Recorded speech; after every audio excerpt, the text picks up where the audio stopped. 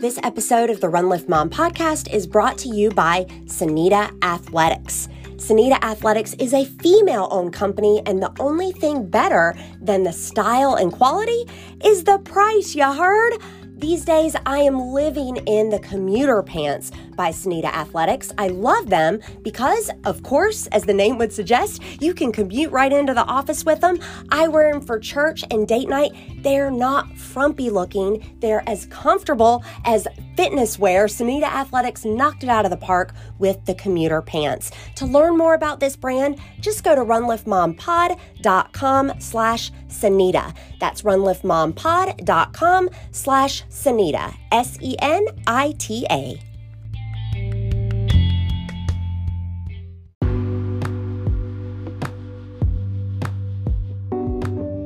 Welcome to the Run Lift Mom podcast, where we're talking about running, lifting, and momming, not necessarily in that order. Today, I've got a conversation for you with my friend, Kelly Blavitt.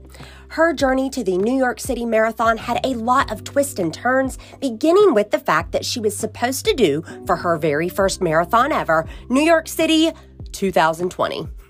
You know what happened that year, right? But guess what? Kelly did a virtual instead. She had trained her body for 26.2 miles, and she did it. She came back in 2021 to run the streets of the Big Apple, but she's here today to both compare and contrast a virtual marathon to an in-person marathon. Spoiler alert, there are pros to each. And then she also talks a little bit about being a mother runner, specifically modeling healthy behavior for kids, not just consistency, but also resiliency and even disappointment when it presents itself. This is such an inspiring conversation. Don't forget to listen to the end when Kelly talks about her journey to being a marathoner. It began with just moving her body for 30 minutes a day. Could she move for 30 minutes a day? And now she is a 2-time marathoner and counting. Without further ado, Kelly Blavitt.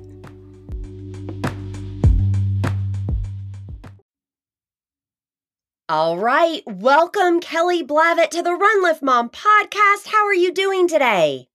So happy to be here, Susie. Good morning. I am so jazzed to get into your New York City Marathon experience. But first, go ahead and tell me a little bit about your running and momming background. So here's the funny thing about running. I have history, but took a really long break. So I ran cross country and track in high school. I was always the long distance track runner, the mile, the 3,000. I hurt my knee junior year in high school many years ago and was convinced that basically I couldn't run ever again. And because we all have this misconception that running is bad on our knees, right? But it's not.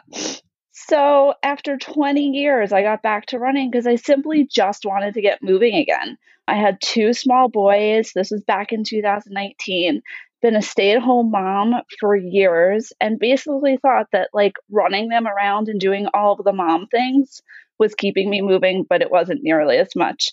Boys are now 6 and 8 years old, and now that they're in school full time, I have gone back to work, but we've made running part of our family.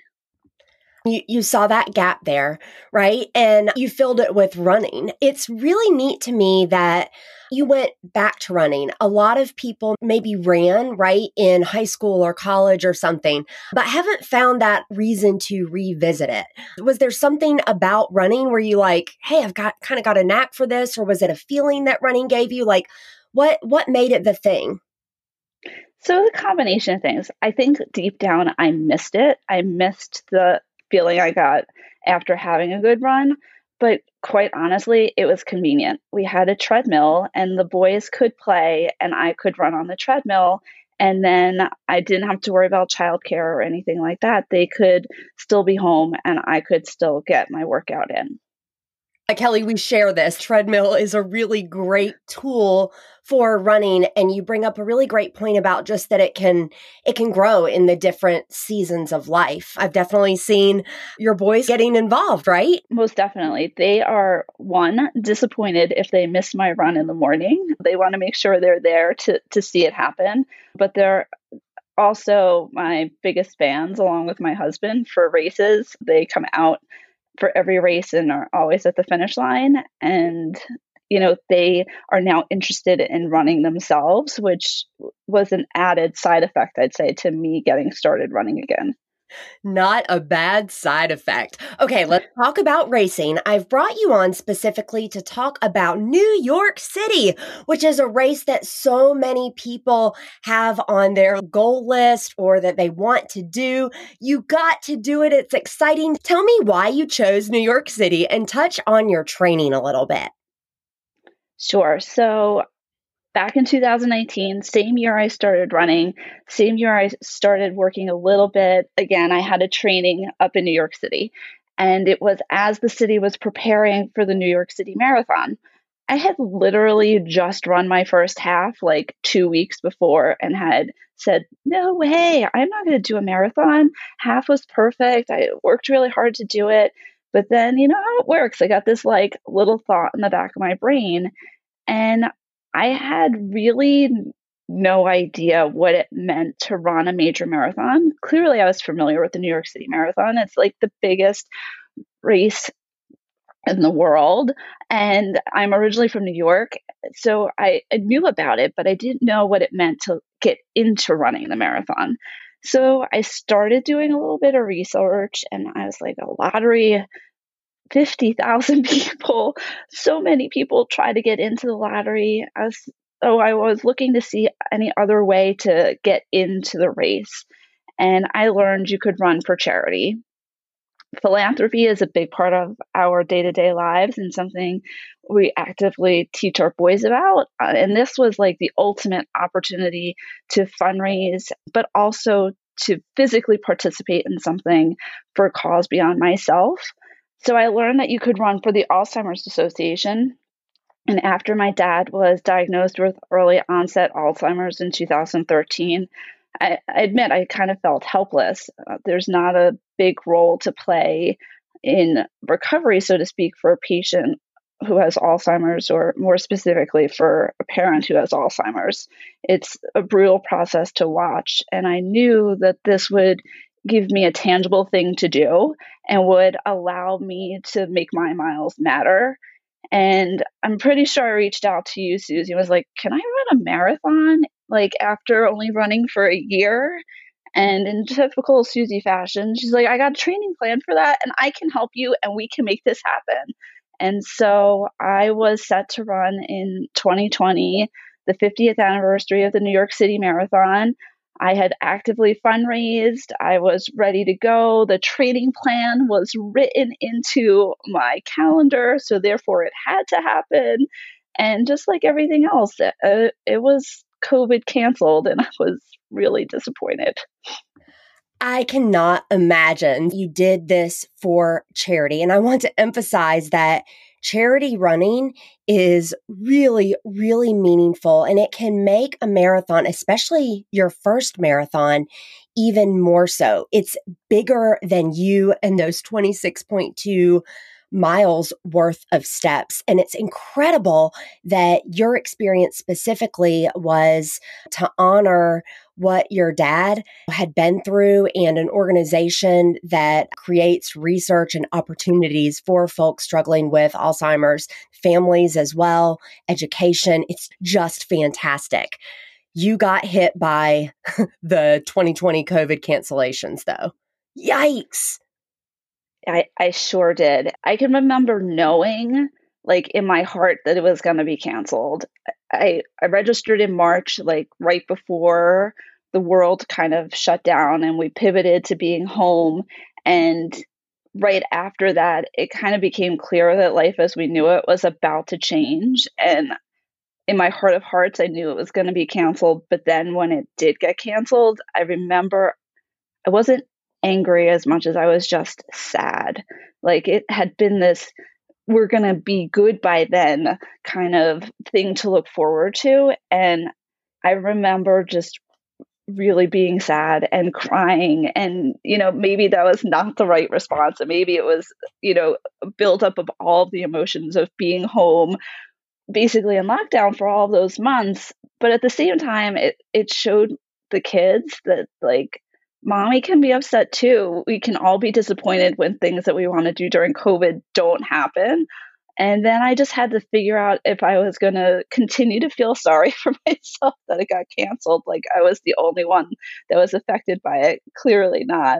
Or if I was just going to keep putting one foot in front of the other and make it happen some way anyway. Now, you did a blog recap for this race, and I'm definitely going to link it below. So, listener, I want you to click details or swipe up to see the full details. Kelly, you said, though, like, I'm a planner. Planning and making arrangements is my thing. So that gives us like some insight into your mindset and maybe the level of disappointment that you're describing. Talk to me about how you dealt with that. We've already heard some tears. And more importantly, how you did model healthy behavior for your kids. So, like I said, I literally had written the plan into my planner, like my training plan. I was all set, knew when I was going to run what, the big day on the calendar with the marathon written in, hotel reservations made. We were ready to go. And then I basically had already mentally committed to the fact that I was going to run a marathon in 2020, and I wasn't going to let a pandemic slow me down. So after feeling sad, I basically said, I'm going to do it anyway. There was a window where we could complete the marathon virtually for New York City. Everyone always says your first marathon should have crowd support. It should be really important, all these things. And I laugh. I ran a marathon, my very first marathon, entirely by myself in loops from my house. I would run 8 or 9 miles and come home and refuel, and the boys would check in with me. My husband would check in with me to see how much farther I had to go, and I'd go back out and I'd come home, and I wouldn't change the experience of crossing the tape that my husband was holding with the boys coming in to finish my first marathon in front of my house with my friends and family for anything, but it was definitely not the experience I was originally planning for. I want to make sure the listener is hearing you correctly. You ran the 26.2 miles that you had trained for virtually. Laps in your neighborhood, like you said. It's amazing. It's like you had trained for it, so you just went out there and did it. I realized with each half that I had done that I learned so much from the training. And so I figured I needed to go through the training plan so that way I could figure out where my weaknesses were. And I learned so much from that 20-mile run in the first go round that helped me when I ran that virtual marathon that I know I took with me into training this year for the quote unquote real deal, to avoid the little bit of knee pain, or really to avoid the hip pain that had plagued me the year before. So going through the training was so worth it. It was hard, but worth it for sure. Can I ask, before we move into 2021, because hello, spoiler alert, you got to do the New York City Marathon in person after that COVID cancellation and virtual, I want to know how long you allowed yourself to be like angry and sad. You mentioned the tears. How long did you allow yourself to kind of have that period before you flipped it and said, you know what, we're going to make lemonade out of lemons? To be honest, it wasn't that long. I imagine other people would say it felt longer, but I wanted to use it as a teaching example. In hindsight, I think we were all navigating this time where we didn't really know how to react to things getting canceled. And so I definitely did cry. And then once I committed to the fact that I was going to train and run it anyway, I was so focused on doing that. My mantra kind of became that I was running for those who couldn't, and making those miles matter made me able to push the disappointment away and just focus on that. What a blessing in disguise, right? You decide that you want to run for charity, make those miles bigger than yourself, and then that significance ends up pulling you through what would be a really long-term experience. 100%. I think once the miles became more than my own, it was easier to focus on the fact that this is just a setback, and someday I will be able to do the actual marathon and just focus on what you can control versus what you can't. Great advice. All right, 2021 rolls around and you finally get to do the actual marathon. Tell us about your race experience in New York City, Kelly. So it's just a little bit different than running around my neighborhood. There were tens of thousands of people instead of just me. But the whole experience was surreal. I walked up Fifth Avenue in the early morning hours of race day to get the bus at the public library, made friends on the bus, and we rode over and then began the big wait in Staten Island. For 5 hours, we sat and waited for our start times, and it was amazing to be part of this much bigger experience. You had people from all over coming together, all with the common goal of running the same 26.2 miles. So the energy was amazing pre-race. And, I had to really adjust my mindset. When I ran my own marathon, I got to sleep in my own bed. I got to get out of bed, eat breakfast like I would at home, have all the comforts of home versus, a 5 hour waiting experience along the Verrazano Bridge. But it is all part of the bigger race experience. And there is nothing like standing on top of the Verrazano Bridge that I had driven over so many times that day to run across. And the weather was perfect. It was perfect running weather in the 40s. And I was completely taken away by the number of people who came out along the race course to support the runners. But then I thought about, this was a city who needed this as much as I did. They were so excited to have, this piece of normal back into their November, just like all the runners were. There is something amazing about New York City. I did it a few years ago. My experience was not like yours in that the city had been waiting on the runners. But similarly, it's really interesting what that race means to the city. You can be a non-runner, and New York just appreciates this struggle and this celebration. It's a party.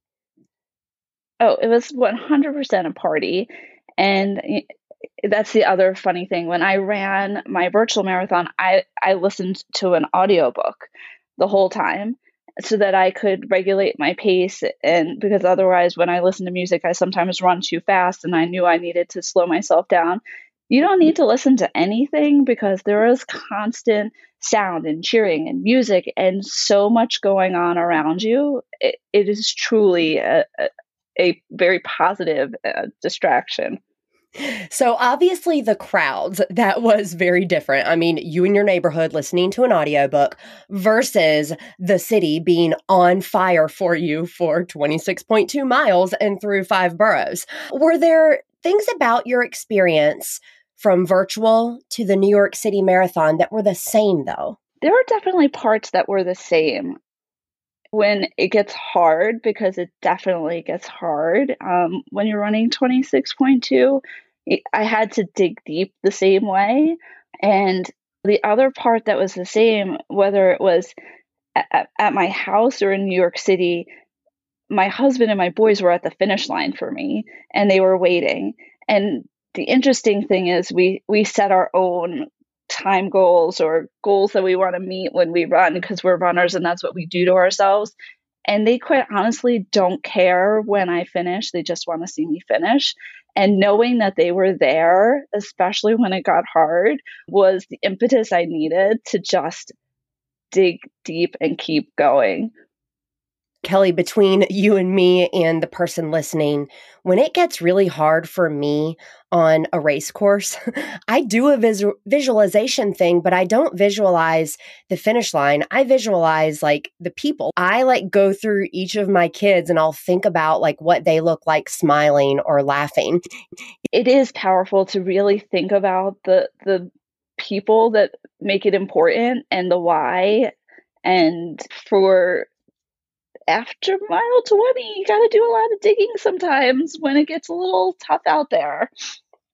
I want to bring it back to the people. You mentioned that your boys saw you training and training and training, and then your race got canceled. So then they got to see mommy do that 26.2 anyway.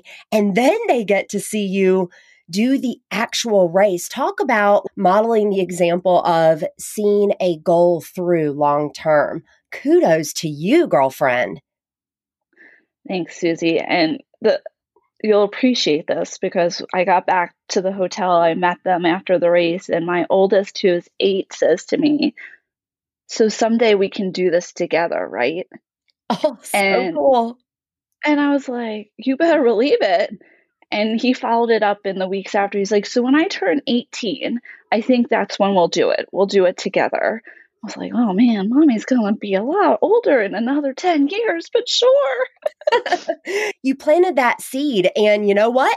Hopefully it grows. It sounds like it might if he's mentioning his aging in. Right. Well, and how amazing would it be, whether it's in 10 years or whenever, to have that experience with him come from this time watching me do it. I mean, I don't think as a parent you could want anything more for your kids than to see something you're doing and then want to model it the same way. Absolutely. You know, we opened up this conversation with you had done some running in high school and then life, and then having your boys and being able to train throughout those early years on the treadmill and then modeling this great healthy behavior for you. I just want to emphasize again how it's really neat that you've met running in each season of life. And I feel like running is so special in that you can pick it up and put it down maybe for 20 years, and you can pick it back up and ease your body back into going from no running to, in what, a year and a half, having the ability to run a marathon. I would have never, ever in a lifetime thought that's where I would have wound up when in January of 2019, I was like, I got to get my body moving for 30 minutes a day. So it's an amazing gift to be able to pick running back up and have it as part of my life. May I ask, so was that the exact timeline? So January 2019, you were like 30 minutes of movement. Yes. 30 minutes of movement come January of 19. By fall of 19 is when I ran a 12 miler and with your expert advice was able to reverse taper and run a half marathon 6 weeks later. And by January of 2020, I was like, yeah, I'm going to sign up for the New York City Marathon in November. I want to mention it simply because, I mean, that was not that long ago, right? That was a little short of 3 years ago. And sometimes when we think about 3 years in the future, it seems so long. But 3 years ago, when we do the reverse, it's just not that long ago. You went from, I'm going to move 30 minutes a day to now 2-time marathoner and a handful of half marathons. Congratulations, Kelly. Thank you very much. And honestly, Susie, it kind of just snowballed really quickly. And I feel really fortunate that along the way, our paths crossed and I had this little Susie angel on my shoulder cheering me on the whole time. Oh, well, likewise about our paths crossing, and hopefully we'll get to race sometime soon. Speaking of, though, tell listeners what's next for you. Where can they find you to connect online? Yeah, so the interesting thing is I'm helping to coordinate a family fun 5K at work. And so that will be up next in March for me. But as far as next marathon on the horizon, I am going to run in Chicago in October, again for the Alzheimer's Association. And I kind of thought I was going to be one and done with marathons, but I registered for that in the car on the way home from New York, more because I feel like I'm not done with marathons yet, but I'm certainly not done with continuing to honor my dad and raise awareness for the Alzheimer's Association. So we'll be doing Chicago this year and still working on my spring half schedule. And you can always find me at inspireactivestyle.com. Well, you are an inspiration. You are creating an amazing legacy. Congratulations, Kelly, on your virtual New York City and your New York City. We will keep tabs on you, girl, to see how Chicago goes. Thanks, Susie. I really appreciate it.